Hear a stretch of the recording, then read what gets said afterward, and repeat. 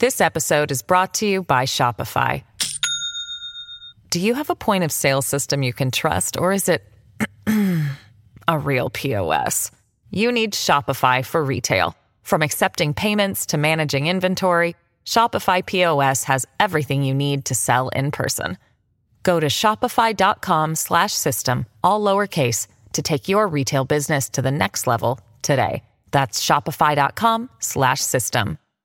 Hello, everybody. This is Marshall Poe. I'm the editor of the New Books Network. NBN listeners like to read books and buy them. So we thought we'd tell you that right now, our friends at Princeton University Press are having a remarkable site-wide sale. You can get 50% off books, including ebooks and audiobooks, with the code 50, F-I-F-T-Y, at checkout until May 31. You can save some real money on Princeton University Press books. I encourage you to go there and check it out.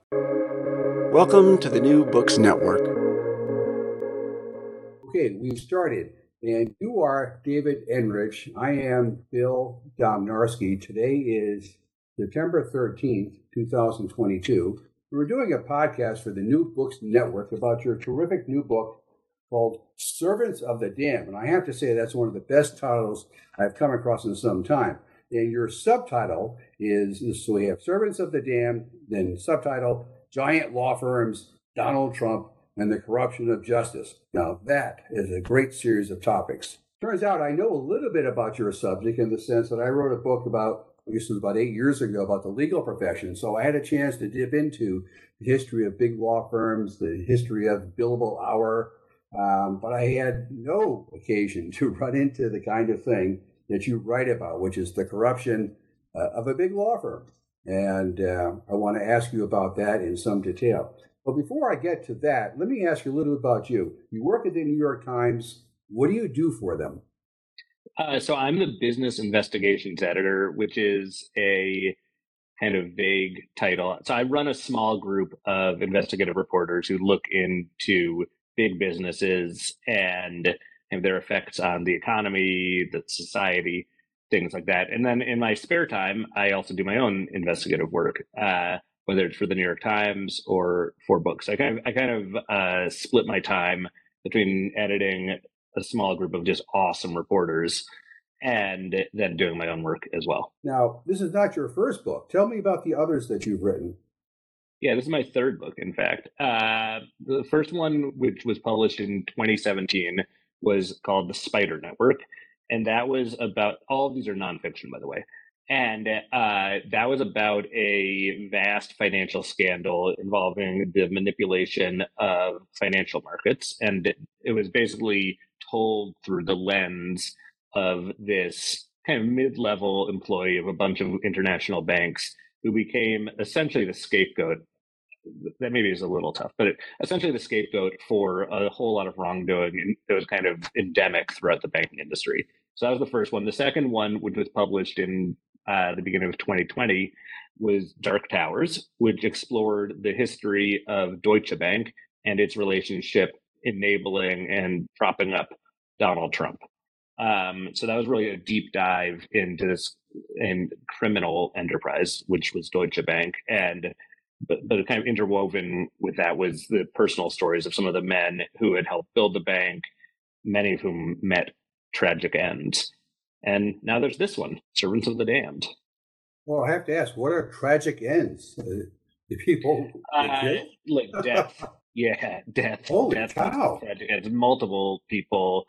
I had some died by suicide, others. And in fact, actually, the central kind of character of that book is a guy named Bill Broeksmit, who was a senior executive at Deutsche Bank for many years, helped build the place.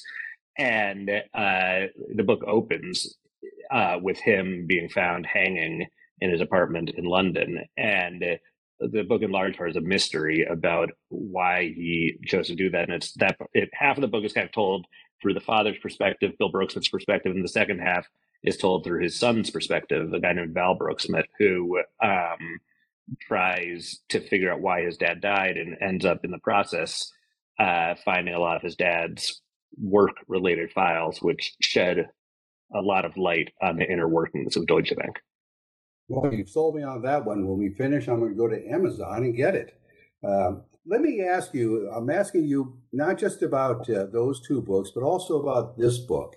The Eureka moment, the I found it moment, the I've got it moment. When did you have those moments for those two books and then for this current book? That is to say, when did you realize you had a book and that you had a great story to tell? It's different for each of the three books. I mean, the Spider Network, which was my first one, I'd never written a book before. I'd always aspired to, but I had no idea what it really entailed or how to go about attacking it. And so I'd been working on a series of stories in which this bank employee named Tom Hayes had secretly opened up to me, and I was been meeting with him, and he was sharing a lot of evidence with me. And this was the guy who was the alleged mastermind of this vast international financial scandal. And I at the time worked for the Wall Street Journal, and so we did a bunch of stories about this guy and the role he played and some of the things that he had handed over to me. And at a certain point, I just got to the point where I was like, I'm only a fraction of what I'm learning and experiencing through my interactions with Tom. We're making it into Wall Street Journal stories. And it just felt, who I would talk to about this, including my colleagues, kept telling me, this is a movie. And it occurred to me, maybe it's a book. And so the Eureka moment was kind of slow, but steady. And even once I decided I had enough to write a book and found a publisher who was willing to publish it, I still, throughout the process, was not actually sure that I would ever have a book that was finished or that anyone would actually read. And the subsequent two books have frankly been a lot clearer to me, in part just because I think I'd had a lot of experience at that point laboring over the first book. So with Dark Towers, the Deutsche Bank book, it had been in the back of my mind for quite a while. And there was a moment where it just clicked. I remember walking in the door at home one night and telling my wife, I've got my idea for my next book. And I kind of explained to her how, the story about the Brooksmith family that I'd been pursuing for a while, and the fact that Deutsche Bank was so interwoven with Donald Trump's finances. Those things just kind of collided in my brain on a walk home from the train station one evening, and I just knew it. And this one, The Servants of the Damned, was similar, I guess. It was really, I had been for a long time, I've been covering business for 20 years. And behind every big business scandal that I covered, there's always one or more big law firms lurking and kind of trying to spin things and secretly providing information to me and other journalists and giving God only knows what kind of counsel to their clients. And I had just always thought that the institutions of law firms were not properly covered by the mainstream media, including by myself. And I've been dying to just really dig into a big law firm, which they spend so much time and money trying to keep their affairs secret. And that, to me, as a journalist, is just paints a big target on their back. So for me, the moment I had been kind of thinking about law firms as a topic for a book. And then in the fall of 2020, with the election in both before and after the presidential election, I realized that Jones Day, which is this big corporate law firm that I'd never paid that much attention to, honestly, but has really interwoven with the Trump campaign and the Republican Party, and was getting involved in some of the litigation surrounding the election. And again, I just had this moment. I remember walking in the door one night and telling my wife, I've got it. And she looked at me like, oh my goodness, you're going to go down this path again. Because, now, but I did. Here we are. My guess is that when you said to her, I've got it, you had a pretty big smile on your face. It's funny. I did have a pretty big smile on my face, but I was trying to, bite my tongue a little to suppress it, because my poor wife, these books are hard. They take years, and I have two little kids, and it's just a big commitment, not just by me, the reporter and the writer, but my whole family kind of suffers. And my wife definitely suffers, because it's just, I have a day job, and end up working a lot of nights and mornings and weekends. So this book is not just reporting. I mean, you have a lot of historical information about the growth of big law firms, which sets the stage, so to speak. Why don't we start there? There was a big transformation in the legal profession in the 20th century. Before actually the Bates decision that allowed lawyers to advertise, there was a growing corporations were becoming more important in America, and as a result, law firms began to cater to them, and they began to grow. What would you put as the date for about this growth? I'm sorry, the date? Yeah, was it the 50s, the 60s? When did it really start? Oh man, that's a good question. I mean, I don't think there's a way to pinpoint the data. And as you said, corporations are becoming more important in the economy and have the American way of life, and certainly post World War II. And it wasn't just that corporations were becoming more important, though. It was that they were becoming bigger and less associated with individual cities and increasingly global. And the economy was globalizing and companies were globalizing, and law firms perceived, I think, a combination of a need and an opportunity to go national and then to go global along with their clients. And I hadn't even I guess I hadn't spent that much time thinking about it until I dove into this book, but I had not realized until I began researching this that until 40 years ago, 50 years ago, the notion of a national law firm that had offices in, a dozen cities in the United States, that wasn't really a thing, right? And law firms historically had been associated with just one city in which they were historically based. And in Jones Day's case, that was Cleveland. But there are examples all over the country of what are now huge international law firms that have their roots in just one kind of seemingly random city. And they were attached in large part to the big companies, the big hometown employers of those cities. And as those companies began expanding nationally and then internationally, the law firms in many cases kind of went along for that ride with them. The fact that they're big and they're in multiple cities emphasizes the point that you bring out in one of your interviews. Someone says that law firms are revenue generating entities or machines or something to that effect. I've always been a solo practitioner as a lawyer. I've been a lawyer almost 40 years, always been a solo practitioner, never had to worry about satisfying other people when it came to money. You can't get any further from Jones Day in law firms like that. So you talk to all these people and you came across, I think your conclusion is all they care about is money. Well, I wouldn't go quite that far. But I do think that money became kind of the core motivating principle for a lot of lawyers and a lot of law firms. And the bigger law firms got, the more money they needed to pay for that expansion and to hire more lawyers, open new offices and things like that. And the way you do that is by taking on new clients and new assignments. And so a lot of law firms have been caught, and this is not a new phenomenon, this has been happening for decades, but we're caught in kind of this vicious cycle where the more they grew, the more money they needed to generate, which meant they needed to take on more clients, more assignments, which meant they needed to hire more associates. Those associates go on the track toward partnership, which means that you're set to have a smaller or the same size pie for more people, which means you need to expand the pie, which means you need more assignments and more clients, and round we go. And lawyers, not just at Jones Day, but across the industry of big law,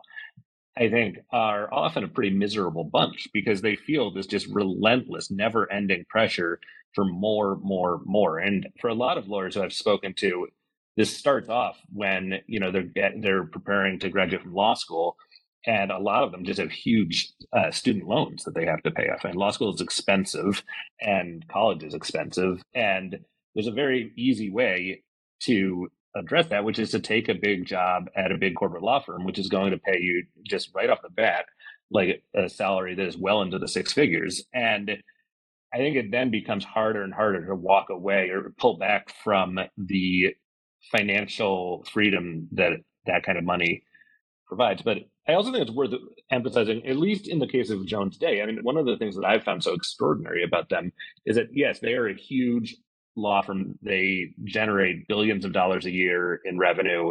They're definitely a profit-making machine. But at the same time, one of the things that sets them apart a little bit is that there's a core of people at the top of the firm who, more than money, I think, are driven by their ideology. And they are, it's run by a bunch of people who have a very conservative point of view and feel very strongly about that and are therefore willing to take on assignments that don't generate a whole lot of money, or in some cases are pro bono, that are devoted toward kind of spreading this message of and helping other like-minded organizations. And it's so the way I like to think about it is basically there's a lot of these lawyers and law firms are motivated by money, but a lot of them are also motivated by power. And I think those are both phenomenon that existed to a certain extent decades ago, but not nearly to the extent that they do today. All right. I don't want you to think this is a challenge, because it's not, but I want to bring into our discussion a different idea. You talk about ideology at the top. What about personality at the top? You can't help but notice in your book, you have some really wild characters running these law firms, especially Jones Day. You have wonderful thumbnail portraits of these people running this mammoth law firm. And they all seem to be a little personality defective, if that's a phrase. They have something wrong with them in a way. Yeah, I mean, it's this is one of the trickiest things about writing this book for me, was that I did not get I spoke to so many people there, but the people at the very top were. Can you hear me? Yeah, we're all set now. Okay. I don't know where you lost me, but one of the challenges I had in writing this book was that I had a ton of people talking to me, but the people at the top were much more guarded. And the person at the very top, Steve Brogan, who runs Jones Day and has done so for 20 years now, he refused to communicate with me at all. And I sent him many, many messages requesting an interview or a meeting, and he never engaged with me at all. And so I've done my best to paint a picture of Brogan that is fair and accurate by talking to so many of his current and former colleagues, former classmates, childhood friends, reading, I think, literally probably every word that's ever been written about the guy. And yeah, he is an unusual character. His dad was a New York City cop. His mom was not really in the picture for health reasons. And he had a very conservative Catholic upbringing. And he has a large family, a number of kids, and a lot of people told me that is the kind of the single defining thing about him, that he is devoted to his family, he is devoted to his faith, and he is devoted to Jones Day, and he is motivated by a very conservative ideology. And this is a guy who does not really seem to be interested in brooking the whole lot of dissent with his subordinates. I was told repeatedly that he, people, while he was on the road visiting Jones Day's far-flung offices, this is the kind of person who the managers of those offices, the partners and the lawyers in charge of those offices around the world would warn their colleagues in advance before he arrived that they really should not be alone talking to him, that they should have kind of a chaperone there to make sure that they don't say the wrong thing.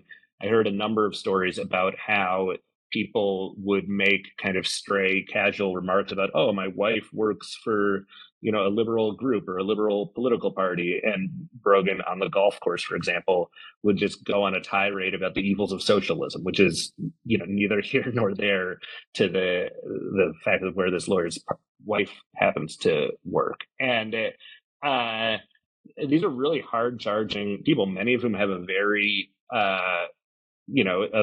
who really live and eat, breathe, and sleep their politics. And I think for a lot of people who do not have the same political inclinations as they do, that made it at times a challenging place to work. Well, you mentioned that in the context of the 2016 election, where there were a number of people in Jones Day, lawyers, who weren't really comfortable with supporting Donald Trump. What kind of friction did that create at the law firm? It created a lot of friction. I mean, there were, and it came in kind of phases. So originally, Jones Day got in with the Trump campaign because in 2015, in 2014, they hired a bunch of lawyers, Republican lawyers, from the law firm Patton Boggs in DC. And they were hired to basically start a political and election law practice inside Jones Day. And their entire goal was to help serve Republicans. They were not interested in anyone on the left. And, this is right as the 2016 presidential election was just starting to get underway. And so they got a bunch of potential, wannabe Republican presidents, including Trump. And for a long while, this wasn't really something that most people at the law firm knew about. But gradually, the firm and one lawyer in particular, Don McGahn, became so publicly involved in the campaign, including appearing on stage with Trump, in one case, hosting a very important and high-profile meeting for Trump and other Republicans at Jones Day's offices in Washington, that it became impossible to miss. And the reactions really varied. I mean, a lot of lawyers were just apoplectic about this because not only did they disagree with Trump politically, but I think they found a lot of his rhetoric and his stances on things to be demagogish and just completely over the line. But there were also a lot of people, kind of, especially I think older lawyers at the firm, who basically saw this as, our job is to represent clients, and some of those clients are unpopular and polarizing, and that is what we do as lawyers. So I might not like this particular client, but that does not mean we shouldn't represent him. And basically, as time passed and Trump's campaign and then his administration and then his 2020 campaign grew more and more radical, and I think that it became harder and harder for people to ignore. So that by 2020, you had a bunch of very senior people at the firm, including some who had worked on the Trump campaigns for Jones Day. They resigned and did so in some cases in a kind of public way that led to this friction within the firm, which, one of the things Steve Brogan prides himself on in running Jones Day is keeping internal stuff from becoming external stuff. And he's really into maintaining kind of a culture of secrecy, I think. And so for him, seeing this stuff burst into public view, burst into the open, and having Jones Day be something that was written about in the media, and I think it was made for some very uncomfortable times inside the firm. Was there much precedent for this? The idea that a law firm would, in a way, get into bed with a particular candidate? Now, I imagine it's happened plenty of times where law firms think, well, if we have a connection to a particular candidate and that candidate succeeds, then we might end up with some of our people becoming judges. Yeah. I mean, that's a kind of a or well-worn path to the judiciary. Right. But in the past, have other big law firms got so entangled with a particular candidate? Not like this, no. And I have not come across any examples of a law firm becoming enmeshed the way Jones Day was. I mean, Jones Day not only represented his campaigns and had its offices, which are is just this gorgeous building right at the foot of Capitol Hill. And their building became a backdrop for the Trump campaign and for the Trump administration on a number of occasions. Jones Day, the Republican convention in 2016 happened to be in Cleveland, and Jones Day historically is from Cleveland. And so the firm was a sponsor of the convention. It hosted all sorts of events in its offices. And then when Trump wins and his administration gets underway, this really extraordinary transfer of power takes place where Don McGahn becomes White House counsel, Noel Francisco, another Jones Day partner, becomes the Solicitor General. And throughout the White House and the Justice Department, there was just hordes of Jones Day lawyers going over there. And that was, I've talked to a lot of people about this. No one could think of a precedent for this. It's not unusual to have lawyers from corporate law firms going into new administrations. It is really unusual to have it happen at this volume. Well, there's been some very recent reporting on what the Trump Department of Justice was up to in his administration, and it had, according to the sources, a very political agenda. Now, did that come from, do you think, the lawyers or from Trump himself? I'm not an expert in what makes Trump tick, but he is not a man who strikes me as particularly driven by ideology.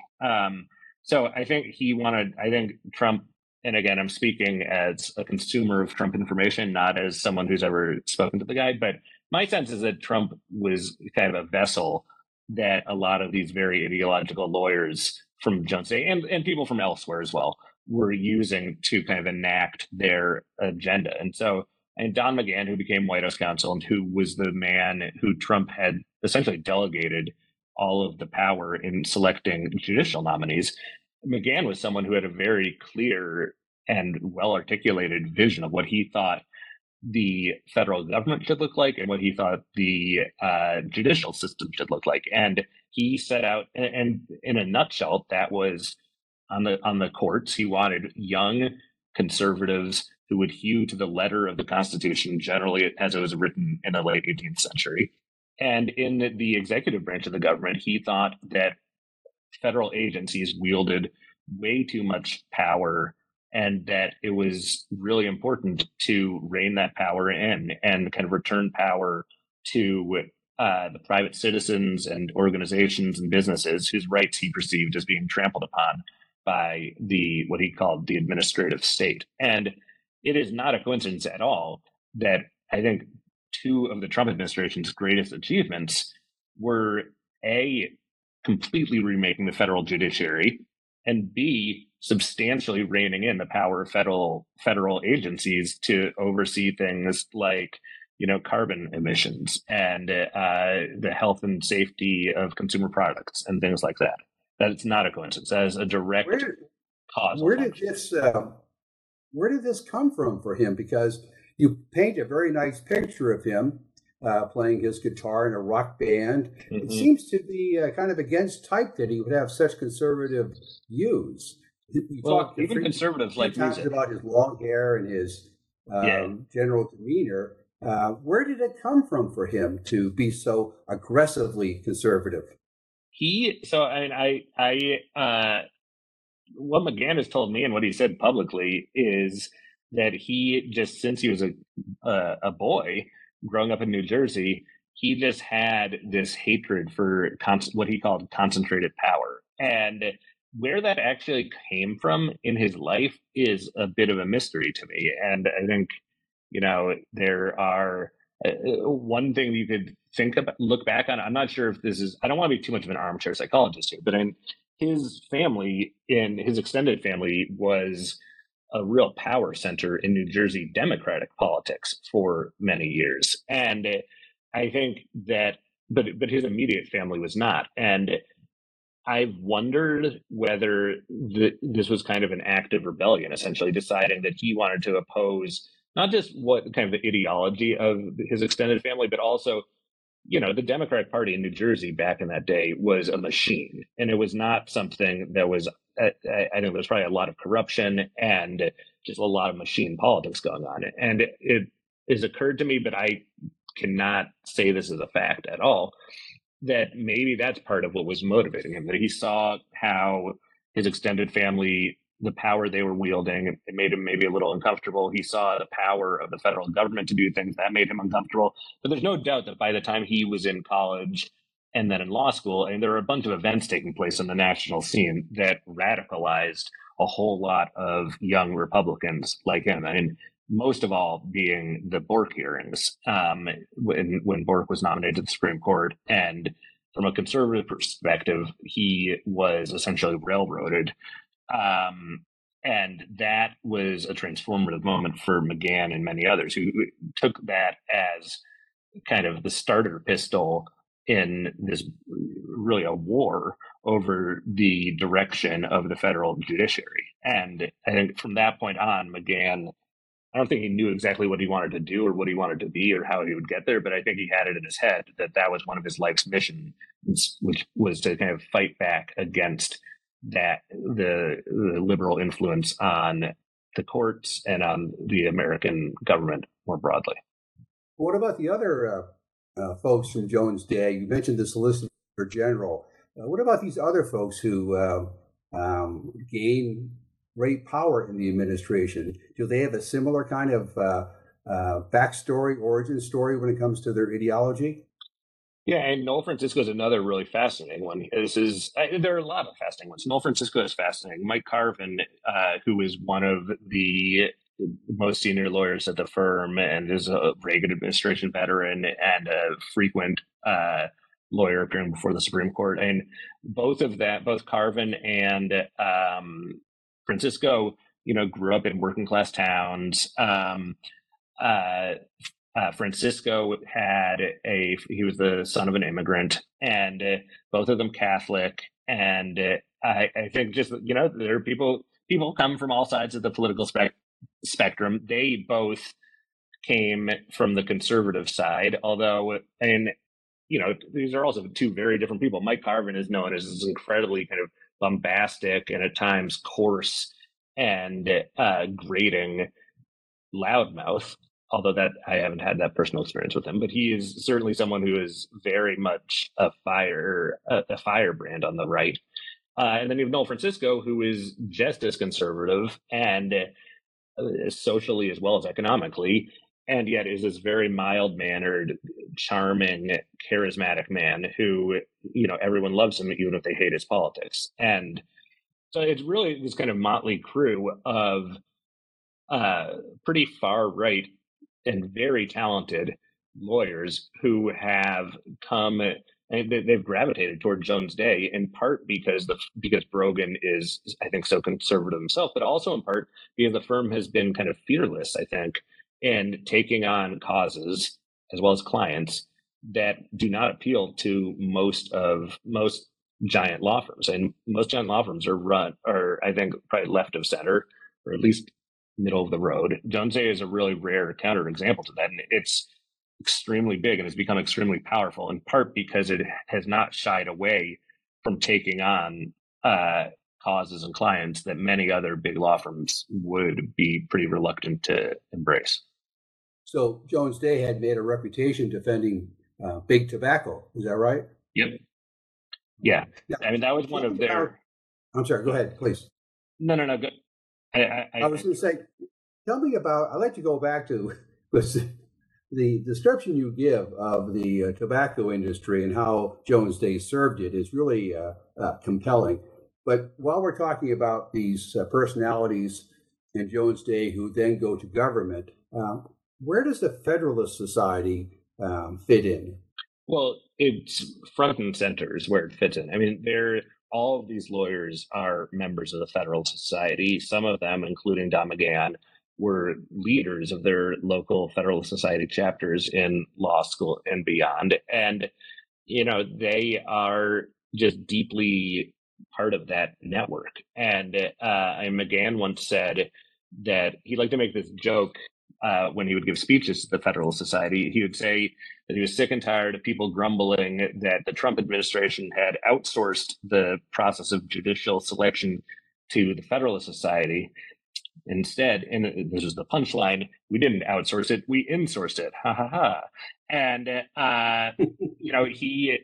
he once said to another Federalist Society gathering, I might get this quote a little bit wrong, but I am you, you are me. And this is something that is extremely core to their identities as conservatives and conservative lawyers. And it's just what they were very proud of. And they had a kind of hand-in-hand, the law firm and its lawyers both had a hand-in-hand relationship with the Federalist Society at many times where, before Trump was even elected in 2016, they were working together to vet and identify candidates for judgeships.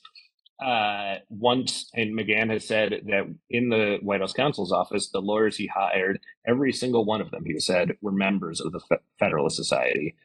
And so it's just like a pretty fully integrated operation. I do think, in fairness to Jones Day, it's worth mentioning here that, this is a law firm with something like 2,500 lawyers.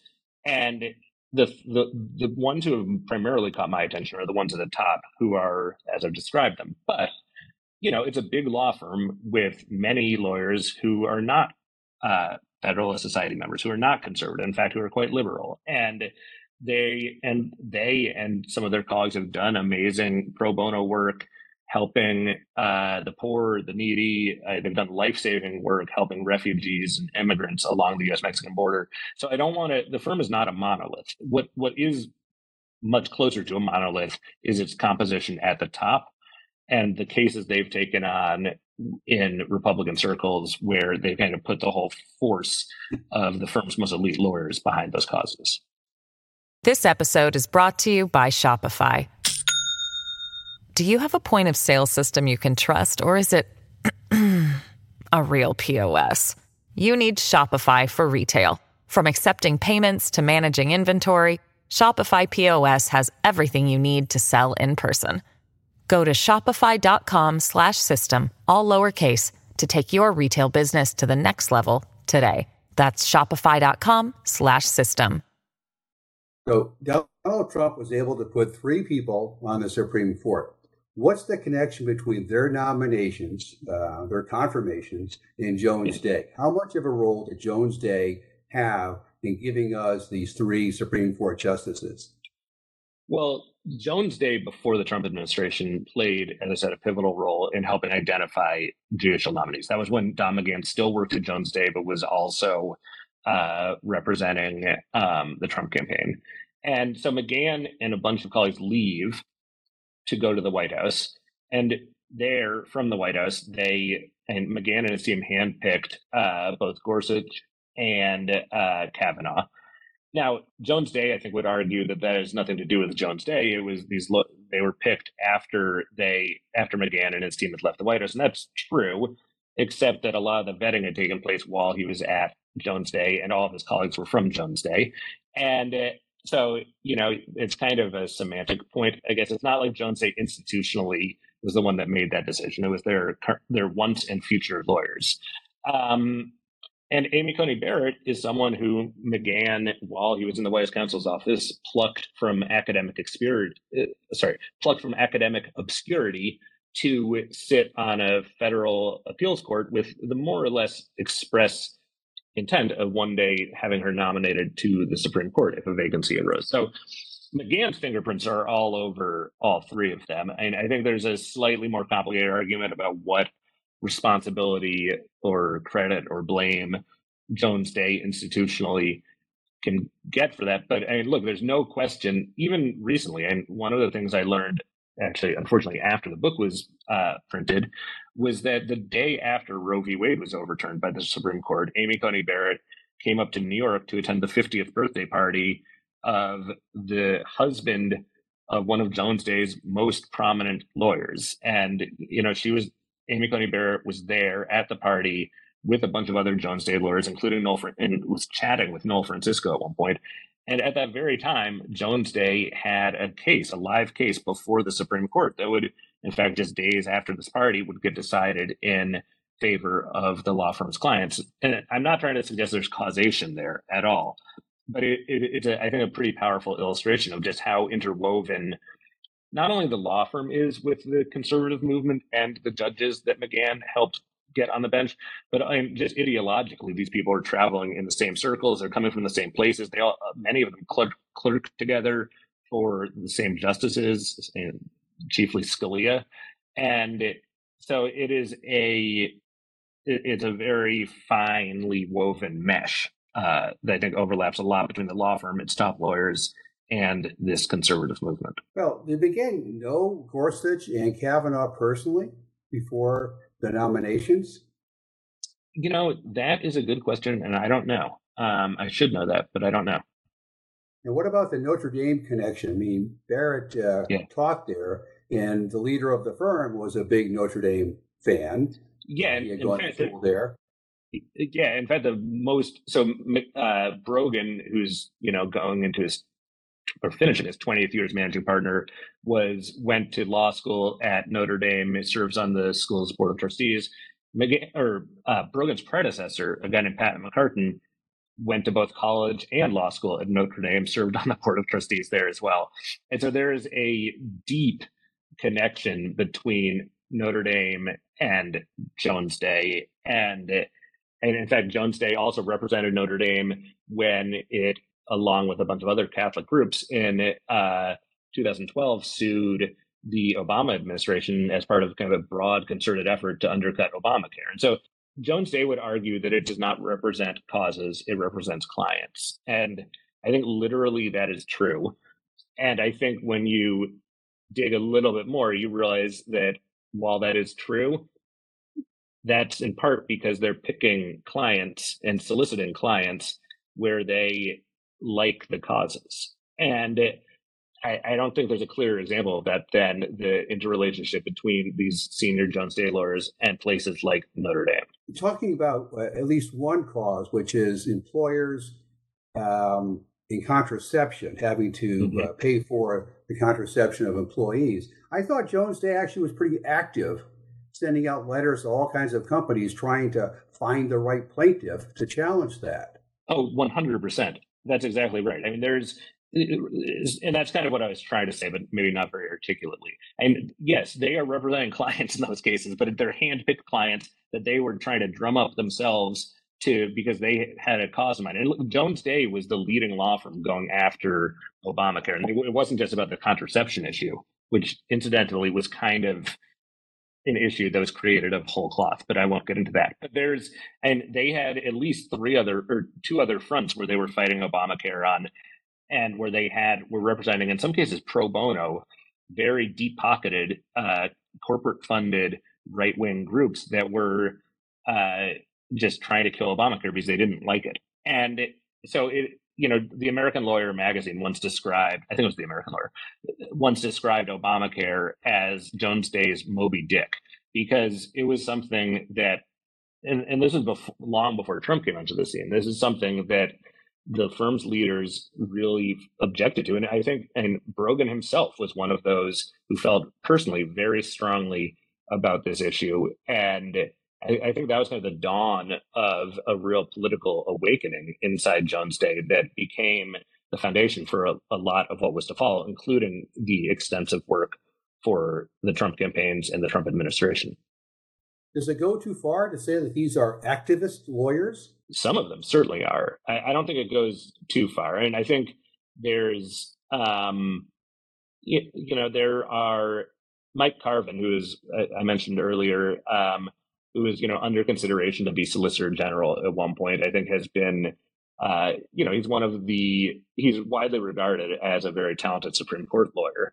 And he, at the 2016 Republican convention in Cleveland, Carvin was on a panel in Jones Day's headquarters where he spoke out against Hillary Clinton. And I don't have the quote in front of me, unfortunately, but he went on this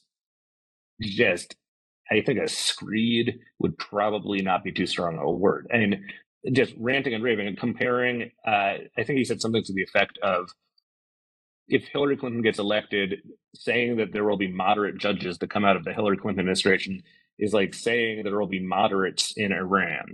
It's like something that does not exist in nature. And so it is stuff like that where, Hillary Clinton, you can love her, you can hate her, you can disagree with her politics, but this is not someone who is like a socialist, right? This is someone who the Clintons are like, they're left of center, but they're not radicals. And so Carvin certainly has, I think, become a bit of an activist, at least in some of his speaking, if not his lawyering. And I think just given the work that a lot of these people did for the Trump administration and the causes and clients they've taken on since leaving the Trump administration, I don't think it would be a stretch to say that some of them are activists. I do think, in fairness, again, not within Jones Day really, but other big corporate law firms, and Paul Weiss is one that comes to mind, there are a lot of liberal activists. And so this is not, to me, Jones Day is interesting, not because it's unique, but in fact, because in some ways, many ways, it's really emblematic of the legal industry writ large.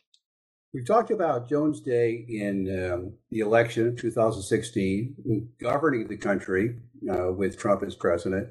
What role did they have in the 2020 election?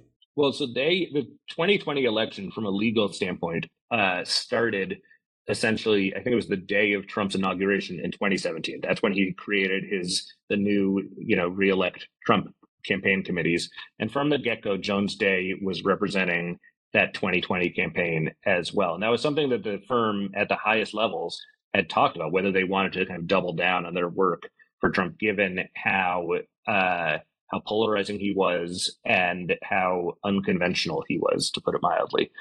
And so that work kind of proceeded apace for the next 3+ years. But by 2020, This is obviously in the middle of a pandemic, and Trump began the series of just high intensity attacks on absentee voting, mail-in voting, started warning that there was a real possibility that if he lost, it was because the election was rigged.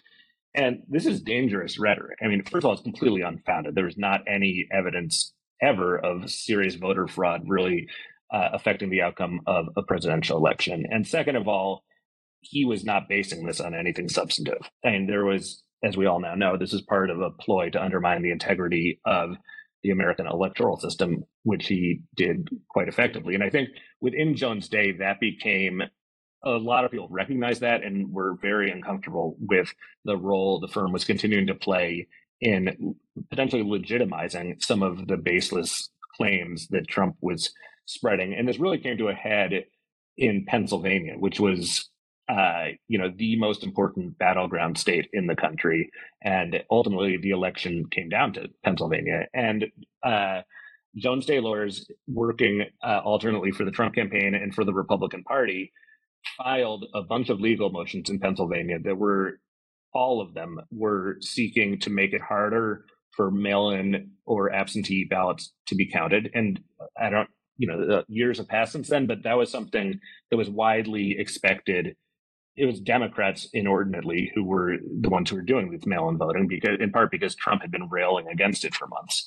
And so Jones Day was basically making a legal argument that it should be harder for mail-in votes and absentee votes in Pennsylvania to count. And the reason they were arguing that was that there was a risk of some combination of fraud or other problems with these ballots that may or may not have actually occurred.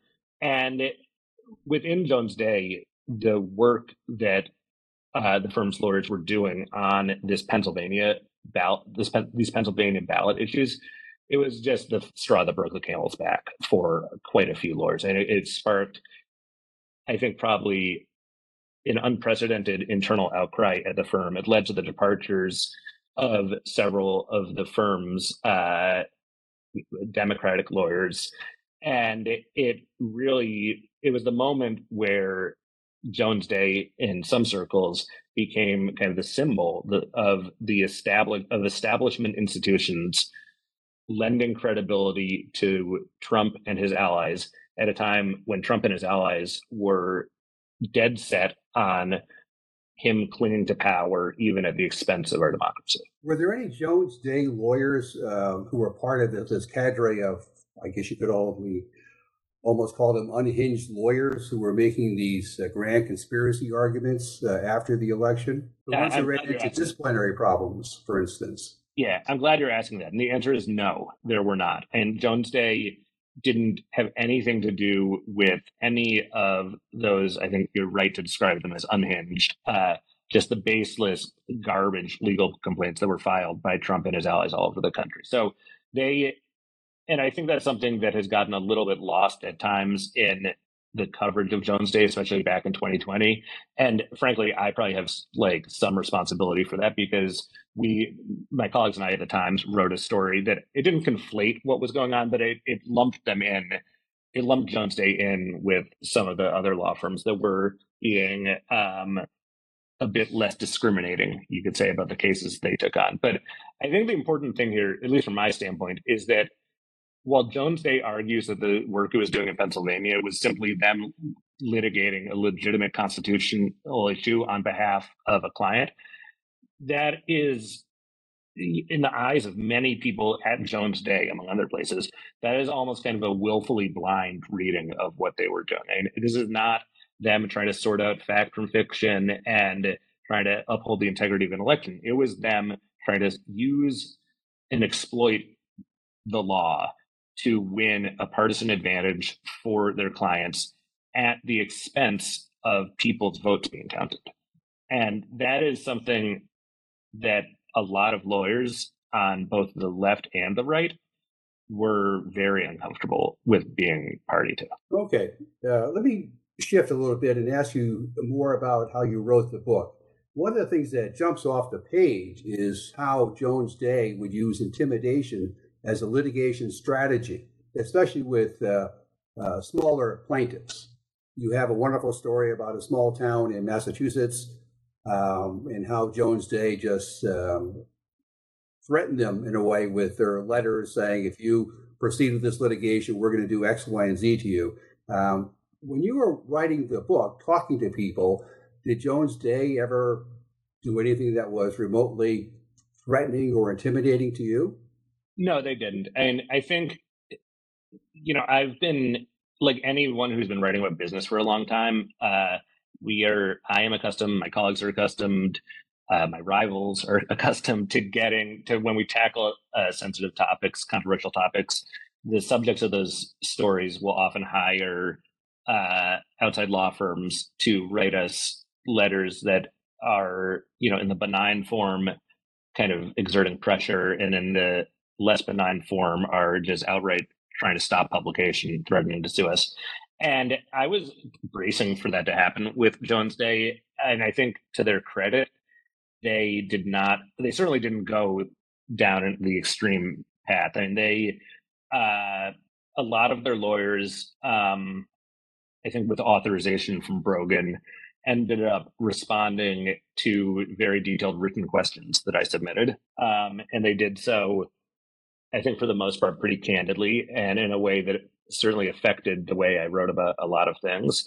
Jones Day did, in the kind of the later stages of this process, hire its own outside law firm to represent them and to write a series of, I would say, tough letters to my publisher, complaining about me and complaining about some of the things that they thought I was planning to write. And those letters were quite explicit in saying they were not trying to stop publication of the book, but they were arguing forcefully that they deserved to be able to see a copy of the book, a draft of the book, before it was published, which is not what we do in journalism and generally not what we do in the publishing industry.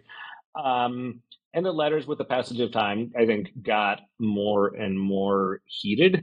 But again, I've seen a lot of these letters in my career, and they were not at the extreme end. And I think Jones Day, I don't know if that's because that's just not how they do things, or more likely it's that they were very sensitive to the possibility that if they did write letters like that were really threatening or trying to stop publication, that would kind of feed into a narrative about them that was not what they wanted to be spreading. Well, what an extraordinary idea that they wanted to see the manuscript before it was published.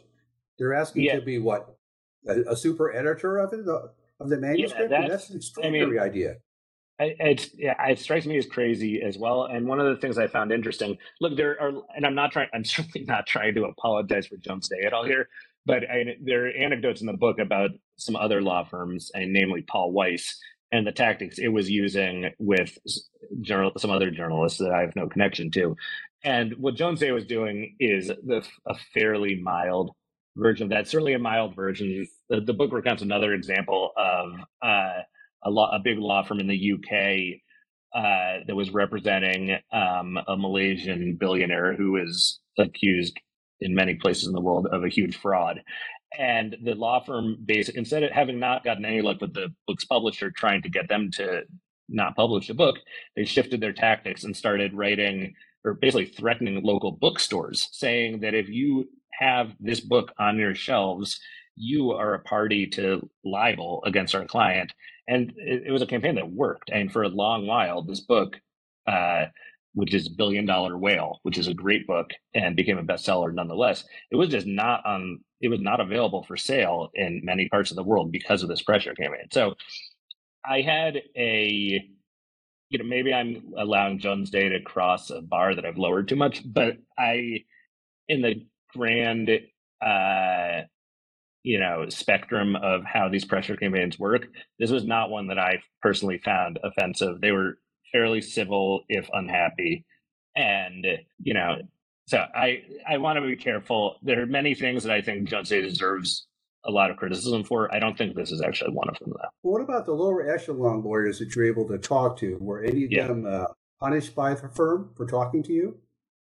Not that I'm aware of. And just to be clear, it wasn't just lower level lawyers I was talking to. And there were some very senior lawyers who, I think, unbeknownst to the firm's management, were also talking to me. And a couple of them who, had sent me these written, very lengthy, very carefully worded written responses were speaking to me on an anonymous or confidential basis as well behind the scenes. And so, as far to my knowledge, no one has faced professional repercussions for talking to me. I think.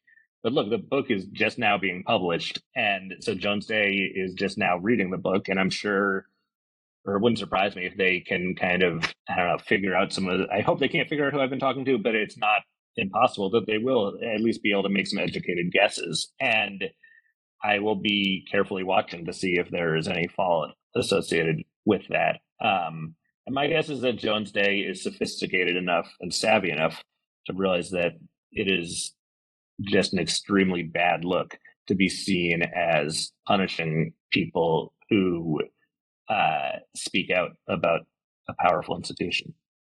And what about now? What about the relationship between the top people at the firm and political interests of the Biden administration? What's the current state of the law firm when it comes to political involvement? Well, there are a couple of lawyers who have gone to work in, I wouldn't say at senior levels, but at notable levels within the Biden administration. And the U.S. attorney for, I believe, Minneapolis, is a Jones Day alum. There are a few others who are scattered in other parts of the government. It's certainly nothing like the huge exodus of talent that went over to the Trump administration. But look, Jones Day lawyers are there's this diaspora of them now that is scattered all over the place. And in Florida, Ron DeSantis's chief of staff is a Jones Day lawyer, or a former Jones Day lawyer. There are a bunch of Jones Day lawyers who ended up on federal courts, including the Federal Appeals Court in D.C., which is widely regarded as the second most powerful court in the country. And I think there's a very good chance that whoever the Republican nominee is in 2024, if that person wins, their administration will be stocked with Jones Day lawyers. And I think there's a very good chance that whoever that nominee is, I certainly can't guarantee this, but it would not surprise me in the least if Jones Day plays a leading role in working for that campaign in one capacity or another. And is Brogan still at the top of the firm? Does he still manage it? He is. Yeah, he's been there since he started in the very beginning of 2003. So he's approaching his 20-year anniversary. And there is a lot of speculation that he is going to step down or announce his retirement later this year. And that would be a huge shift for the firm. And it'll be really interesting to see whether his successor, which, by the way, he gets to choose his own successor, which is one of the kind of perks of leadership at Jones Day. So it'll be really interesting to see whether he picks as his successor someone who is, kind of cut from the same cloth as him and his senior colleagues, or if maybe he goes in a completely different direction. And my money is certainly that he's going to pick someone kind of cut from his same cloth, but I lose money every time I bet, so I wouldn't put much stock in that. Okay, so are you going to be keeping your eye on them with another book? What are you going to do next? Oh, God, I do not have the stomach to do another book on Jones Day, but I certainly am going to keep my eye on them and see what happens. And I don't know what I'm going to do next. I'm trying to take a breath and not do anything super ambitious of my own in the next month or two, at least. Well, your book is getting a lot of attention, which is a great thing for you and for your subject. How has that affected your life? You, for instance, there was a large excerpt of the book appearing in the New York Times Sunday magazine. How does that affect you? It must be great. Oh, it's fantastic. I mean, look, there are a lot of great things about working at the New York Times.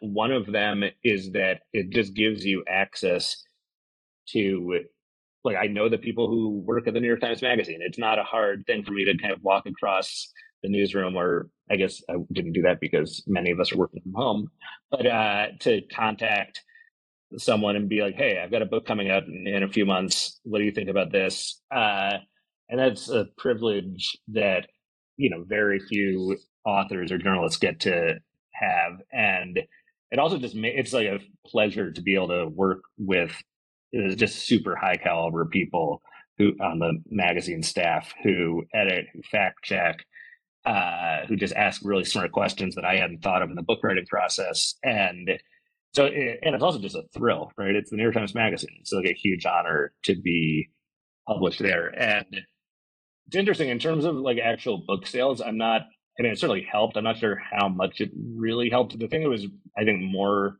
helpful on, at least according to my publisher, HarperCollins, is that it generated a lot more media interest in the run up to the book. So it helped them arrange a bunch more interviews, and which is how we spread the word about the book. So it was, but it also just something, I mean, I obviously read the Times Magazine. I read the Times every day. And I was just very proud to be able to have something ambitious published in its pages. Well, you've done a terrific job in the book. And as I mentioned to you before we actually started recording, you cover a lot of subjects that really needed to be talked about. The rise of the big law firm, the push for profit, which I think is in a way destroyed the profession. It's a very, very useful thing that you've done. That's just putting aside for the moment all the great stuff that you've done, illustrating how big, powerful law firms can get enmeshed with political causes. I really think you've done a terrific job, and you should be congratulated for that. And that's what I like to do. So thank you so much. With that, I want to say as well, you've been a great guest. You've given me all kinds of great insight into not just the subject you wrote about, but about how you wrote about it. So again, that's a terrific thing to do for the audience, and I appreciate it. So I think unless there's something else you wanted to mention, I think we're going to call it a day. It's almost an hour. I think that's a good time to stop. Anything else you want to mention? Nope, I'm good. Thank you so much for doing this. I really appreciate it.